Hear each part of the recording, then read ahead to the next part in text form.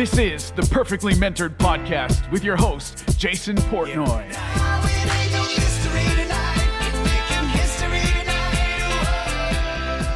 Hey everyone, welcome to another episode of Perfectly Mentored. I'm your host, Jason Portnoy. To get the results and success that most people don't have, you need to do the things that most people just aren't willing to do or won't do. And I think on this episode, I want to talk about the 6 ways we can land more clients, more customers. And we all know the importance of that, right? Business won't grow if you don't get more customers or you don't land more clients. But we're going to talk about the 6 ways to land more customers that most people just aren't doing. And I think we're going to keep this one short. We're going to get straight to the point. And I think they're very tactical and easy for you to do. So number 1 is follow up. And I know that sounds crazy, but the biggest reason why sales don't happen is because most people don't follow up. Most people will make one cold call. They'll send out one email. They'll send out one message. And then they'll just put it in the air and hope that that person's going to call them back. That person's going to message them back. That person's going to email them back. And they're going to throw their money at them and do business with them. This seems like a giant no-brainer, but most people don't do this.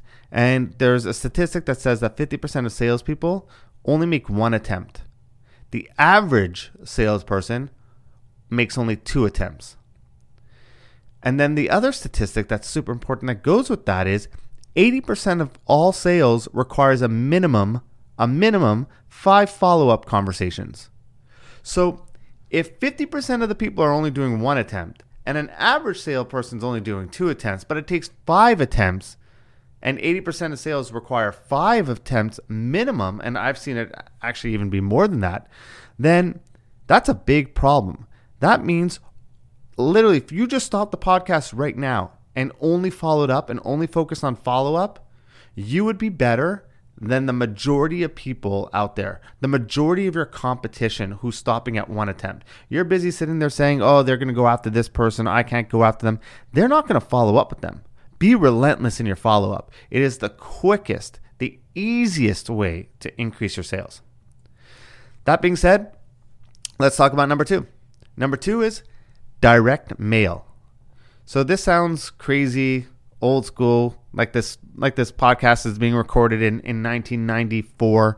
But the truth is you can send what we call shock and awe boxes and funny follow-up gifts. And that goes back to the follow-up. You could send actual mail, physical newsletters, but also know that no one sends handwritten letters anymore. So when you send something in the mail, think about this now. It used to be like you send something in the mail, it gets lost. Email was the way to go. Now, emails don't even get read anymore. So if you want to stand out, imagine a box coming in from a FedEx delivery. You get excited. You wonder what's in it. You open that. You stop what you're doing and go get that mail. So when, it stands out. And especially outside holiday times when everyone's expecting it. So, I would take this approach, and even if someone said no to your business or to your service and said no to you in the past, follow up with them with something in the mail. Find a way to follow up. One way is if you've lost a customer or the client before that you want to get them back, we've actually sent boomerangs with a note that said, hey, we want you back. And this type of stuff works. It makes you stand out. It makes you different. It makes you go to a level above that most people aren't willing to get to. So I'd send to your existing clients to improve your customer retention. I'd send to prospects. I'd send whatever mailers you have, whatever could generate. I've seen video brochures where you open it up and there's a video recorded message from you to the prospect telling them exactly, how you could help their business and that you want to get a meeting with them, whatever it is, and even just handwritten notes. Just things like that are completely different that most people aren't doing. Most people are just sending an email saying, hey, would love to get a chat with you, or hey, would love to get a meeting on the books, or just following up, all those different things that just everyone else is doing. So number 1 is follow up. Number 2, send mail, direct mail. Number 3 is create content. People want to do business with people who are the experts. This podcast has done a lot for our business growth because I'm around and surrounded by and interviewing on most of the episodes a lot of people who are seen as an authority in their space who are really well known. So I think by creating content, you show why you're the expert. By writing for publications, for your blog, or even just creating social media posts giving value, that puts you look, most of your competition, I will tell you this right now, is not creating content. They're not putting stuff out on the internet. They're not putting stuff out on social media. Be that person. Be that person that everyone remembers, that everyone wants to do business with, that you always stay top of mind. It's not supposed to be some direct ROI. You made a post on social media and all of a sudden your business grew by 5%, but it will keep you top of mind and they'll keep remembering. And if you start writing for publications, or you start writing blog posts, or you start being interviewed, those things really, really help you stand out from your competition. I kind of alluded to this one right now. So let me just recap really quickly. So number 1, follow up. Number 2, send mail. Number 3, create content. Number 4, and this is the one I alluded to, was podcasts. So one of the best ways that if I had to go back in time, I kind of did this podcast a little bit differently, but if I was going to start this podcast purely for lead generation in order to get more clients, the one thing I would do is I'd start a podcast where I interview my dream clients and prospects, right? Because this way, if we've tried to cold call them, it would most likely be ignored. You'd have to go through gatekeepers. It would take many attempts.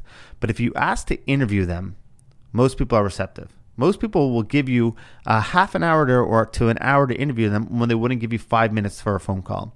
So I would use that approach, get that. And it's not meant to be, okay, I got them on, now I'm going to pitch them. You could get to form a relationship that isn't just a pure sales call, which they're getting a lot of, right? So you have 5 minutes before the podcast start, you do a little introduction, you explain what you do, how you're doing it, and you've always been a fan of what they did. And you're so happy and grateful that they're coming on the podcast. And then you end with, that's great. Thank you so much for coming on. I'm going to send you a bunch of clips for your own social media. I'm going to do whatever I'm going to send it to you.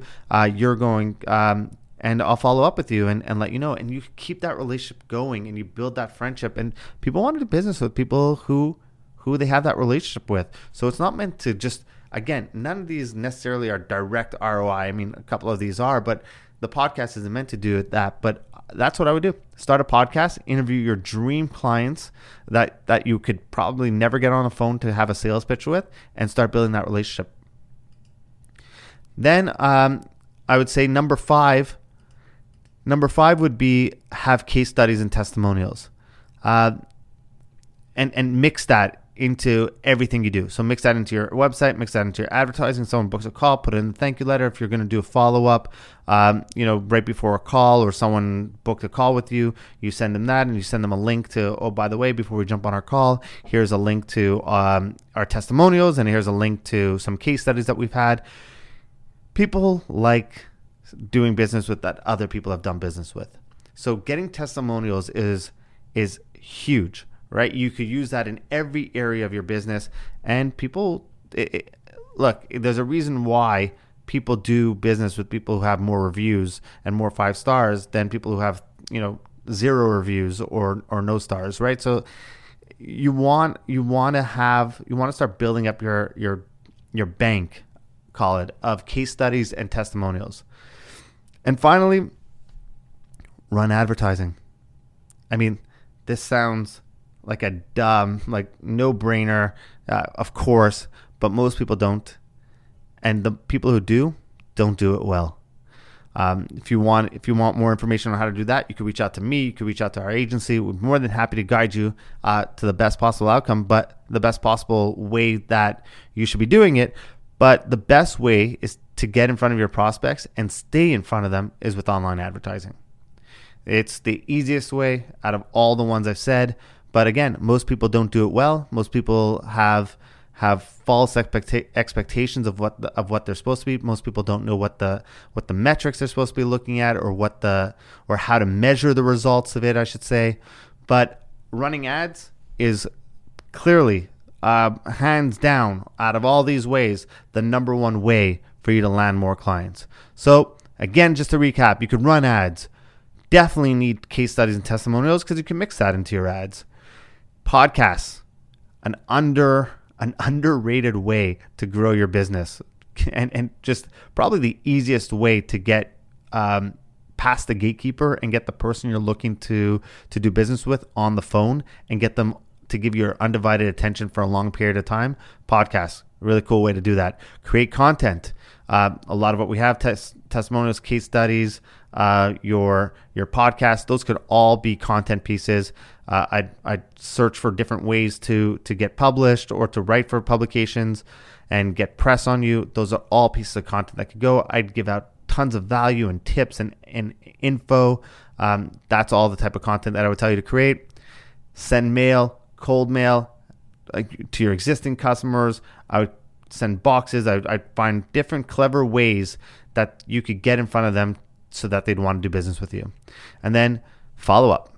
Always keep in front of them. Like I said, remember, a minimum 5 follow-ups. 80% of sales requires a minimum 5 follow-up conversations.